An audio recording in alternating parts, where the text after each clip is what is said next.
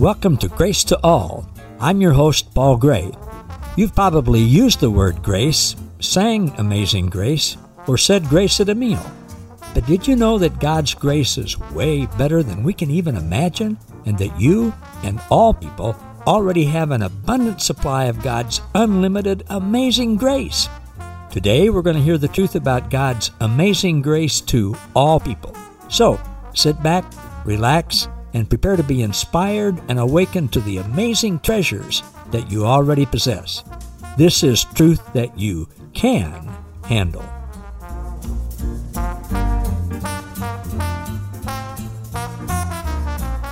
Hey everybody, welcome to another edition of Grace to All with Paul Gray. So glad you all joined me. Always happy to be with you all and appreciate hearing from you. Those of you who have my contact information, and you can always send me a private message, personal message on Facebook, and just like to know who's listening and get your input and suggestions on things you'd like to hear about. All right, today I'm going to talk a little bit about some verses in the Bible in Ephesians chapter 5. We've been on a little series called Your Part in History, His Story. And we've talked about how the Apostle Paul wrote the first 3 chapters of the book of Ephesians, telling everybody who God really is, that He's absolute pure light, pure goodness, pure love for all people, that He's already loved and included everyone before the foundation of the world, before we ever came to earth, and how we're all His children, and He's all completely good. And so are we, and so is everybody else. Changing our view on who God is and who we are and who everybody else makes all the difference in our daily lives. And then as he gets into chapters 4, 5, and 6 of Ephesians, then he gets into some practical application on how we live this out in our everyday life. And as I start out today, I want to remind us all that Scripture always has an elementary level takeaway and then much, much, much deeper spiritual truth. Many times the elementary takeaway are things like, well, we shouldn't lie, we shouldn't cheat people, things like that. And of course, really anybody knows that. We don't have to remind people, certainly don't have to remind adults of that. Unfortunately, religious settings kind of tend to focus on what we call sin, but that's a very elementary level, surface level thing that's generally in Scripture. There's always a much, much, much deeper spiritual truth that we're going to look at. And the basis of that spiritual truth is always the fact that God is good. As John writes in 1 John 1:5, God is pure light, and in Him there's no darkness, not even a hint or a trace of darkness. So in Ephesians 5, verses 1 to 20, I'm going to be looking at the Mirror translation.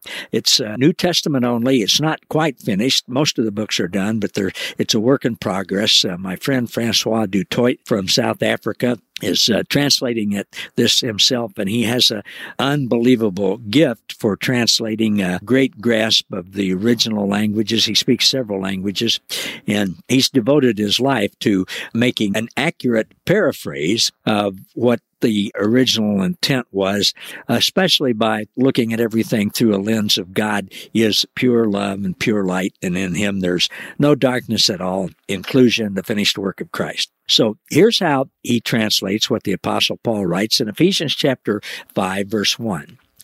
Mirror God, or reflect God. You are His offspring. Isn't that an amazing thing to think about? Everyone is God's offspring. He's the Father of everyone. He created us all. We're all His children, and we're made in His image and likeness. And now we simply reflect Him, or we mirror God. We mirror Christ in us as we go about our daily lives. And then in verse 2, Paul tells us how. He says, this is how. Let the love of Christ, now that's Christ's love, His love for us and for everyone. It's not our love of Him. It's let the love of Christ be your life. Remember how He abandoned Himself to us. His love is contagious and extravagant and never reluctant. Let the love of Christ be your life. Remember how He gave Himself up completely for us. He let us do the worst that anybody could do to anybody ever, and he didn't retaliate. He didn't even say anything back. He didn't call down legions of angels to stop us or anything. He let us kill him. He entered into the depths of our darkness, and then God raised him from the dead, and all of us with him, and Jesus came out of the tomb with a smile on his face, and he said, "You're all included. I love you all." That's how he abandoned himself to us. His love is contagious and extravagant, never reluctant. Reluctant means unwilling or hesitant or disinclined. No, Christ's love for us and for everyone, the love of Christ is never reluctant, no matter what we might do or think or feel about ourselves or God or anybody else. There's never a trace of darkness in Christ's love for us. Verse 3, Paul says, Jesus has nothing to do with darkness. Jesus has nothing in common with darkness. Boy, that's just an amazing thing. I wish I would have grasped that truth long time ago when I started changing. Well, I didn't change my life. God started changing my life, and I started following him and wanting to know about him and wanting to know who he is and what he was like and everything. I wish I would have known that God has nothing in common with darkness. Absolutely nothing. See, I was taught, well, Jesus was really good when he was here on earth. And yeah, he loved people and he healed people and he didn't condemn them. But one day he's coming back and he's going to be mad as hell. And there's going to be hell to pay for anybody who didn't get it right. No, Paul nails it right here. And as he does in many other places, and so does John, Jesus has nothing in common with darkness, period. So as we want to mirror God, and let the love of Christ be our life, we want to also be like Jesus and have absolutely nothing in common with darkness. Now, an elementary level thing would say, don't get involved in dark things here on earth, but it's much deeper than that. Don't have anything to do, don't have anything in common with anybody, any religion, any organization, any teaching that says God is dark, that there's a dark side of God.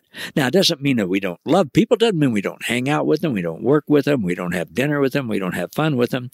But we don't have that in common with them. We don't have anything in common with them that suggests that God is darkness. So we don't want to let those thinkings affect us.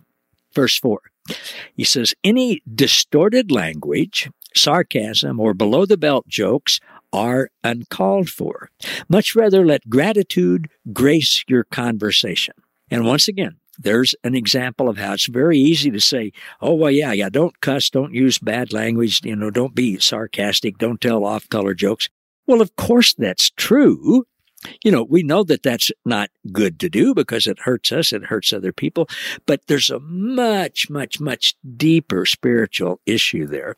Distorted language, sarcasm, below the belt would here's an example of one. It would be, well, those people, now I can say this with sincerity because this is what I used to believe, unfortunately, and what I used to teach.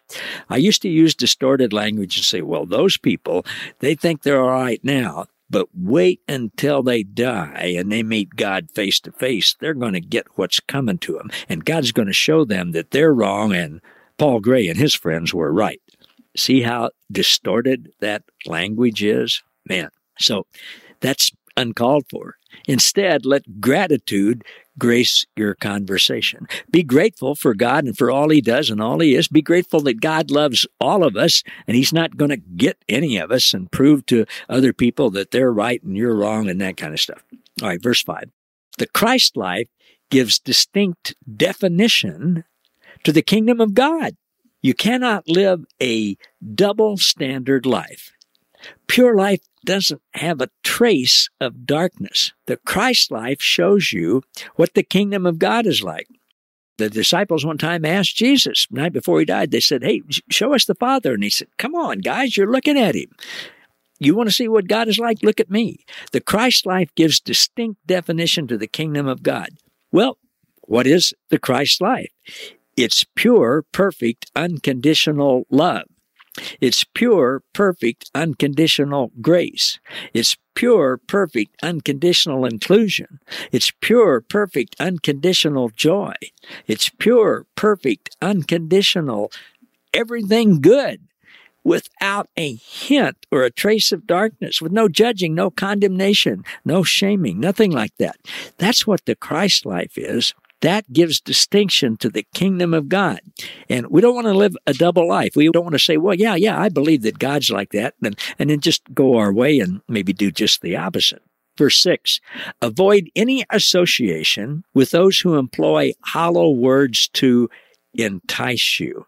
Now, again, that doesn't mean not hanging out with, not working with, not being friends with, and things like that. It means don't let hollow words entice us. And I was thinking about what hollow words could be. And I think in context with everything else on both sides of what Paul's talking about here, hollow words are words that give any impression that there's a dark side of God. Many times since I've started on this wonderful journey about 10, 11 years ago of seeing how good God really is and how there's no trace of darkness in him and how his love is for everyone and he's included and forgiven everyone already in advance, as Scripture, of course, says. As I've been seeing that, many times I'll tell people that and they'll say, well, yeah, God is love and God is good, but he also has to be this way or has to be that way or whatever. And then usually they'll have a verse or two somewhere that they think implies that God has to be that way. Well, I was thinking this morning about the word implied.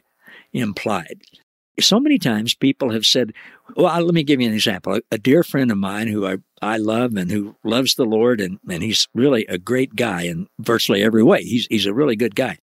He finally came around to saying, well, okay, I will give you the fact that maybe there's not a cutoff date. Maybe when you die here on earth, you're not going to immediately go to hell. Maybe God gives you a chance after that or more chances. But he said, there's just got to be a time when God can't keep on going with you. There's got to be a time when he says, okay, no more. Now you're going to hell. And I said, well, why does there have to be? And he said, well, there's just got to be. It's sort of like implied in other things. Well, I got to thinking, what is the definition of implied? What's the etymology of the word? Where does it come from? Imp-lied. IMP. Those are fictitious, devilish, troublesome little imps that in mythology that mess with us. That's what an imp is, and lied is lied. This whole implied thing that God has to be like this or God has to be like that, those are devilish thoughts that come into our mind that are lies. They're just simply not true. Verse 7, don't allow unbelief to include you in their company.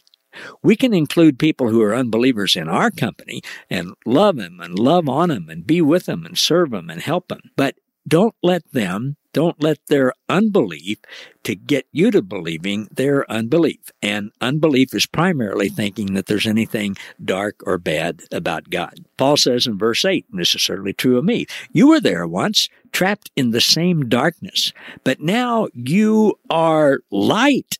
Your life confirms that light rules. And as we mirror God in our life, the Christ life, certainly our life is a light of life, and it confirms that light rules.